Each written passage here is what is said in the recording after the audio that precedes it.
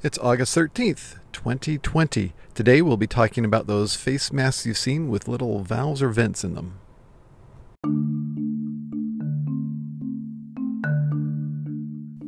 Welcome to Dr. Vaughn's COVID-19 Updates. The podcast updates you daily on the pandemic.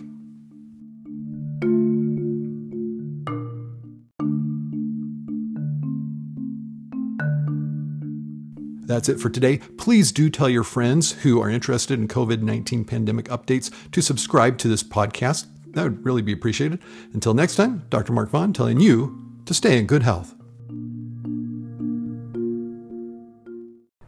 I've been waiting for this for a while, and it's now official. The CDC says on its website that it does not recommend the use of those face masks with little vents or valves that let air out that you've exhaled. And the reason is there's no filtration going on. It's putting what's coming out of your mouth with all those respiratory droplets straight out, unfiltered, unless there happens to be a filter in it, which I haven't looked at one close enough to see if there's any that have it. And according to their website, they're discouraging the use of it, that it does not at all help protect others around you in case you happen to be without symptoms but still spreading the virus, which can happen if people are within about a day of the onset of symptoms. They can actually be spreading the virus already. And in fact, right about the time you first start having symptoms is when you're the most contagious, and then it goes down from there. So please do not use these type of masks. You'll see them in the hardware stores quite often, or in like construction work where you have a lot of dust around, and really all you have to do is just keep from getting that stuff in.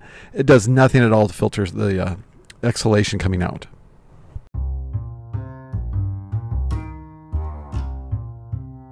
This is the part of the program where we respond to messages sent through the link in the description of the show.